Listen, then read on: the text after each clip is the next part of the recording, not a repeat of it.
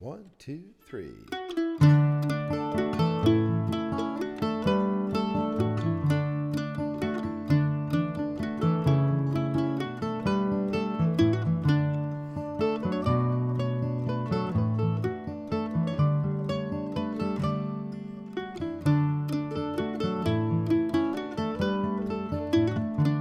Welcome to Highest Potential with Steve Pettit, a podcast that explores how Bob Jones University empowers individuals to reach their highest potential for God's glory. We'd like to welcome you today to our podcast, Highest Potential, and so glad that you're with us here today. 2 weeks ago, we were able to have two of our professors from Bob Jones University that are part of our School of Health Professions, and they were here with us to talk about the coronavirus, Dr. Amy Hicks and Dr. Bernard Cadio. These are experts in public health. Dr. Cadio is a member of the World Health Organization. And so 2 weeks ago, they were able to basically explain to us the coronavirus at the time when not everybody really understood what it was and where it came from and what it does in the life of people. And 2 weeks have seemed like 2 years. And so we're a lot more knowledgeable today. And yet I think it's really important that we take some time to ask the most pertinent questions that are on people's minds today. And I'm so glad to have you, Dr. Hicks. Thank you for being here today. Thank you for having me. And Dr. Cadio, thank you for coming back. Thank you for having us. And I hope that you're staying healthy and safe here in Greenville, South Carolina. So let's begin. So some of the questions we're going to ask will be straightforward. They could be even controversial to some people. We're doing the best that we can as a university to teach good health and to support our government. So let's begin with the first question, and that is, explain to us how the restrictions that are going on, how they're working, and then explain to us maybe a little bit how this would be done in other parts of the world. Dr. Hicks. Well, I'll start. When you said we talked 2 weeks ago, it kind of seems a little bit startling how much has happened in 2 weeks. So when we talked 2 weeks ago, we were really kind of on the cusp of any kind of outbreak in the U.S. We were talking about I think we had about 3,000 cases in the U.S. at that time. South Carolina only had 9 confirmed cases and none in Greenville County at that time 2 weeks ago. And so since then, and we were kind of starting to think about what is the new normal going to look like? What is it going to look like? How much are we going to be restricted from going out? Our churches, I think at that time, churches were just talking about how they would respond to this if they were going to have to start live streaming their services. 2 weeks later, we have gotten much more used to this idea of what some call social distancing. We could call physical distancing instead, because we don't want to be socially distant. We want to be socially present for each other all the time. But we started talking about physical distancing, the need to wash our hands frequently. And so how are these things working?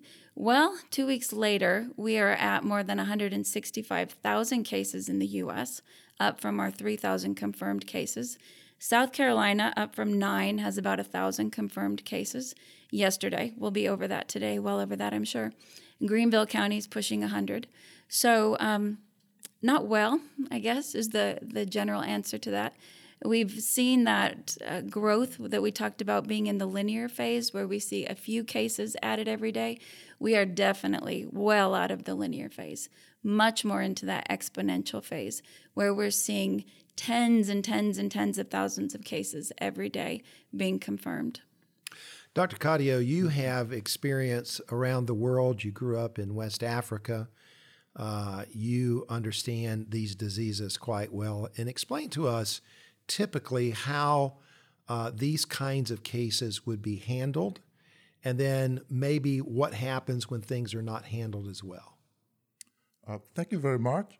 In general, there is a model that we call the compartmental model, or the SIR model.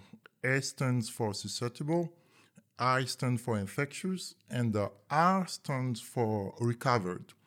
In other words, in a given geographic area, whenever there is an outbreak going on, you have three groups of people. You have three groups of individuals.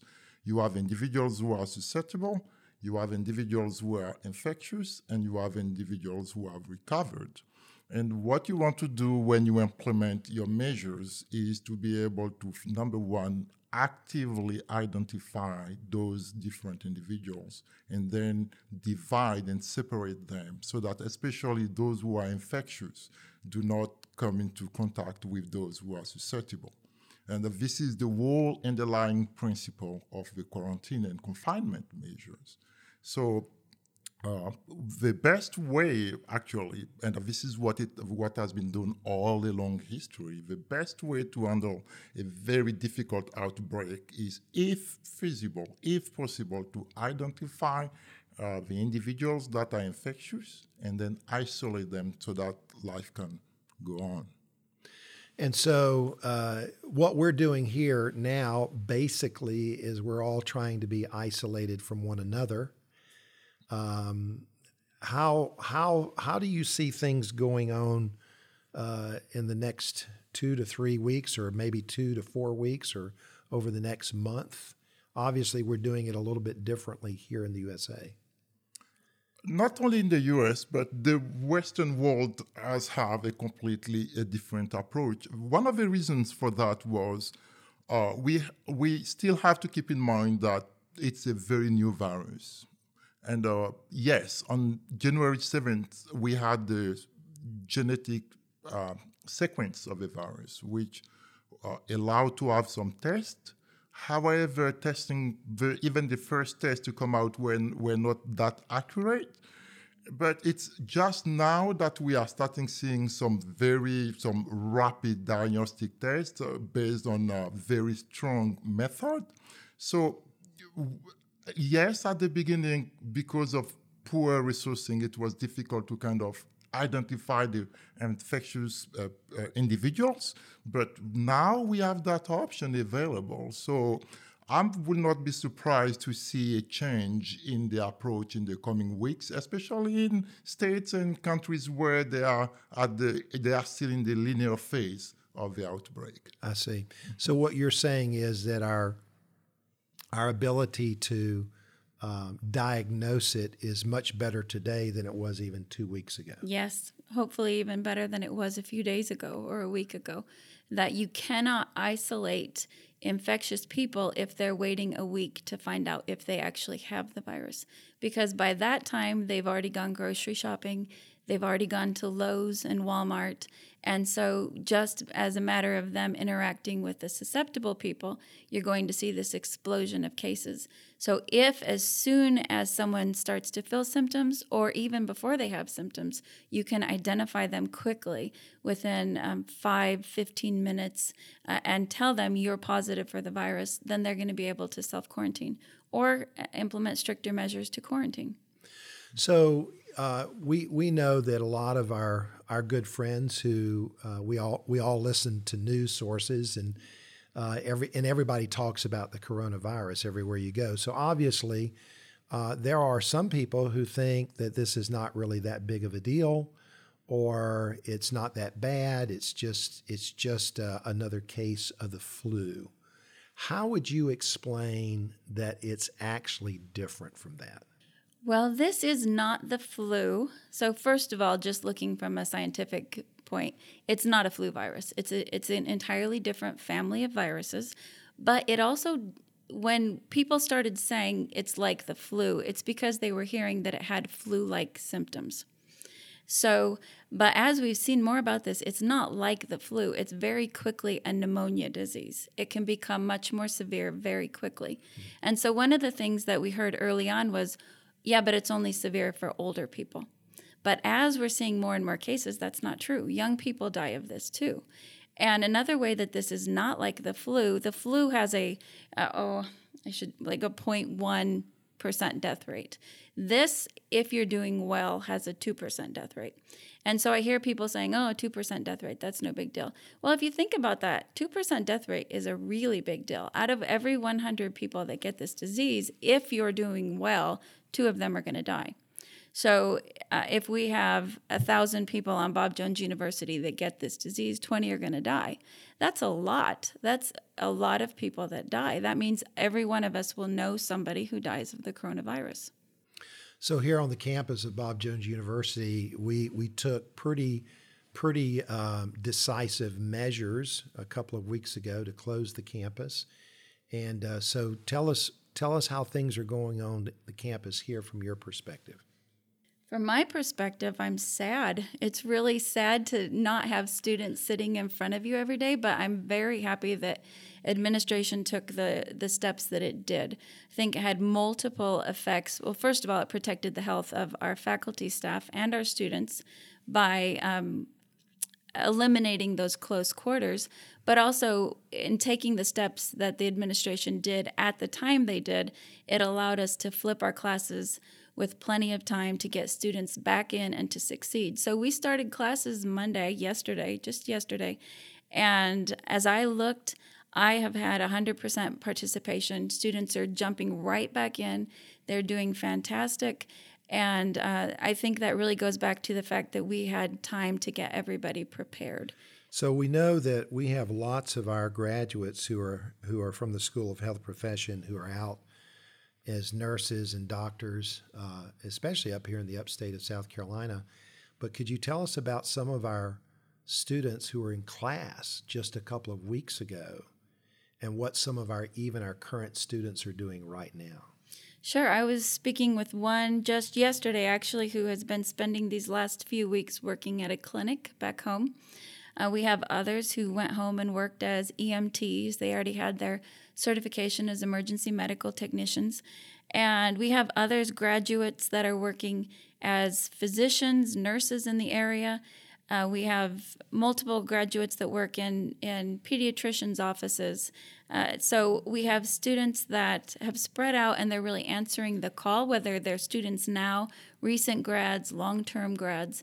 We can be very thankful for how they're stepping up and integrating into their communities. And really, I mean, just even here at school, our whole vision for the School of Health Professions is to train the next generation of Christian health workers who are willing to face these kinds of issues with joy and confidence in the Lord and be able to show compassion and care to other people. Absolutely. So I think there's a question, maybe we should say the elephant in the room question that is on everybody's mind. And I would like both of you to speak to this. And that is, okay, so we're aware of the coronavirus. It's affected all of our lives. It's all over the news. It was stated that maybe we could be back in church on Easter Sunday, which is in a couple of weeks. We know that's not a reality. That's not going to happen. So looking out in the future, I think a couple of questions is, how long should we expect the virus to continue? I know that that's a very difficult question to answer. And how bad do we see it getting here in the USA? I know you this is a question that everybody's trying to ask and answer, but maybe you could give us some help along this way. Well, I can start with just kind of some estimates on when we're going to see the peak of this, and then I'll let Dr. Cario answer in more detail.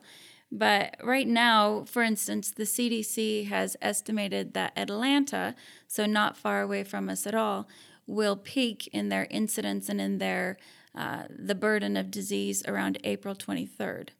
So we're looking at this getting worse before it gets better, really. And other epidemiologists who advise the Center for Disease Control and Prevention, the CDC, are talking about the peak of deaths coming really 3 weeks from now.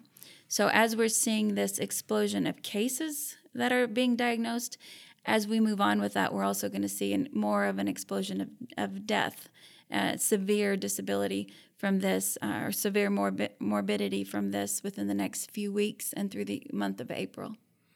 And also, again, back to one question that was asked earlier about how serious this is. It's really serious because even when you do your comparison with normal flu, you have to put it in a time's perspective, okay? The truth of the matter, what is it that the numbers are saying? The numbers are saying that in the past 2 weeks, over 10,000 people died in Italy. Mm-hmm. That in the past week, on an average of 400 people have been dying in Spain. And this is not common. This is not normal. Absolutely not. So, and this is here the real trap that comes with the COVID-19 pandemic. It's that there is a period where you feel like, okay, it's not as bad as people have been saying, but in all reality, it's not you setting the timeline of action, it's the virus setting the timeline. This time should be used for preparedness. This time should be used for getting ready the way we are going to respond, our social structure, our medical infrastructures, our supplies, our PPEs. Actually, I call it the time of grace, actually. But instead, and coming to the question that was just asked is, when you the problem is, even you can say, okay, in 2-3 weeks this is going to receive the peak, and then okay, this is in general. You have to do your analysis at a granular level. Then you are going to find out, okay, it's going to be it's now in New York. Then it will be moving in Louisiana. Then it will come in Washington, and then so you will see like peaks here, peaks there, peaks there. But while we have that period of grace, in all reality, this is where we all should learn what to do in terms of population, in terms of social and medical infrastructure. So what you're really, America is a big country. So you could be at the epicenter today in New York City. Yes. And the epicenter could be in St. Louis, Missouri in a month from now. So a part of it is just the size of the country, and then how does everybody respond in their own areas? So it's really very, very difficult to know the time frame on this. So just some practical things of what you recommend for us to be doing now.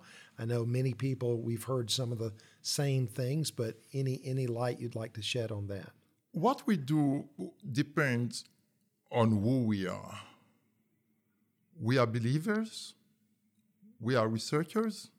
For us at the School of Health Profession, our philosophy is that, number one, and this is what we teach to our students, is that what model of health are we promoting, actually? You have different paradigms of health. You have the biomedical approach, and this has been more prevalent, but now we are seeing more and more that actually this is just 25% of health. And biomedical, by that you mean? Treat disease once it's already happened. Okay, I got you. Okay. But at the School of Health Profession, we are promoting a model of health that is more inclusive. Okay, health is a state of well-being, both physical, social, mental, and spiritual. Mm-hmm. And this is who we are. So what should we be doing at this point? We certainly have to promote the traditional ways of solidarities. I mean, it doesn't make sense at all to have people, to have the medical professionals making decisions in Italy who is going to die and who is going to live because of lack of access to respirators. When within 2 hours of flying, you have on the other side of the border hospitals that are begging for patients, for example. So those traditional models of solidarity should be implemented. Mm-hmm. But personally, as believers also, we at the School of Health Profession, we are kind of backing away of that notion of social distancing because there is a mixed messaging there. We understand perfectly that it's, 6 feet, it's physical distancing.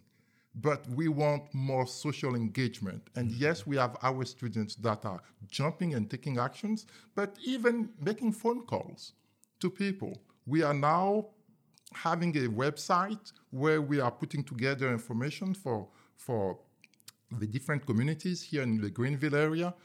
Next week, we'll start calling the shelters, the homeless shelters, and trying to see if there is something that we could do to help them. We are sharing data with Africa, with South America, so that we can come together and provide very concrete actions in terms of knowledge, in terms of advice, in terms of material, in terms of, whatever can be useful. We are kind of pulling together those resources to be able to. So you're saying next week we will have a website up and going? Yes. And how do we get to the website? There will be a main link to it on today.bju.edu. Okay. And it says coronavirus. And then when you click on coronavirus, it will take you to a lot of different information sites. So some of those will be written for lay people, giving general information. Others will be written for more the scientific community. And some of it will even be in French and Spanish in our effort to collaborate more with governments and healthcare professionals in different regions of the world. So people can get this information by going to bju.edu, today.bju.edu, and then we're going to spread it out through our social media platforms, and you can follow me on Twitter or Instagram or Facebook at BJU President. So many of you that are listening to this can get a lot of this information. So I think I'd like to really conclude, if we could. This is very helpful, and I know a lot of people will probably have even more questions as time goes along. But as a Christian, we want to get out the message of hope, the message of Christ. And so in all of this, maybe just a few words on how, as a believer, we should be responding in this time. Well, I was reading Matthew 6 this morning as I went along, and I came to the passage where Jesus says, "Therefore I tell you, do not worry about your life, what you will eat or drink, or about your body, what you will wear. Is not life more than food, and the body more than clothes?" And then he goes down and says, "Can any of you, by worrying, add a single hour to your life? Your Father knows what you need." So I guess that's the first thing I would say, is that this is not a time to turn inward and to become self-protective. It's a time to really look outward. We have to be wise. We need to implement the restrictions that the government has given to us for our health and for the good of our neighbors. But we don't have to respond in fear. God has not given us the spirit of fear, but of power and of love and of a sound mind. And one of the things that sociologists are seeing and medical professionals are seeing is that there's becoming this great isolation and this feeling of increased anxiety and depression. And this is where Christians can respond in a different way. We can respond with joy. We can respond in creative ways to reach out to our neighbors, to share the gospel, and to show that we know and we act like this didn't take God by surprise. We all say that, "Oh, I know this didn't take God by surprise," but do we act like it? Do we trust him in those decisions, or are we running to the grocery store and hoarding toilet paper? So how are we reacting to this, and how are our children seeing that we respond to this? Dr. Cadio? Yeah, and also as believers, call somebody and pray on the phone. I was so happy to see my students back online. It was online, but we are family at Bob Jones University. And yes, we cannot physically have contact with each other. However, we can pray together on the phone. We can send emails. And this is who we are. I was reading in Paul's letters, and he talked about how his heart yearned for those believers that he loved. And I could say that we here understand that yearning, and how that we love our people, we love our faculty, our staff, we love our students. I had students writing me yesterday, and it was killing me in the sense that I wish I could see them.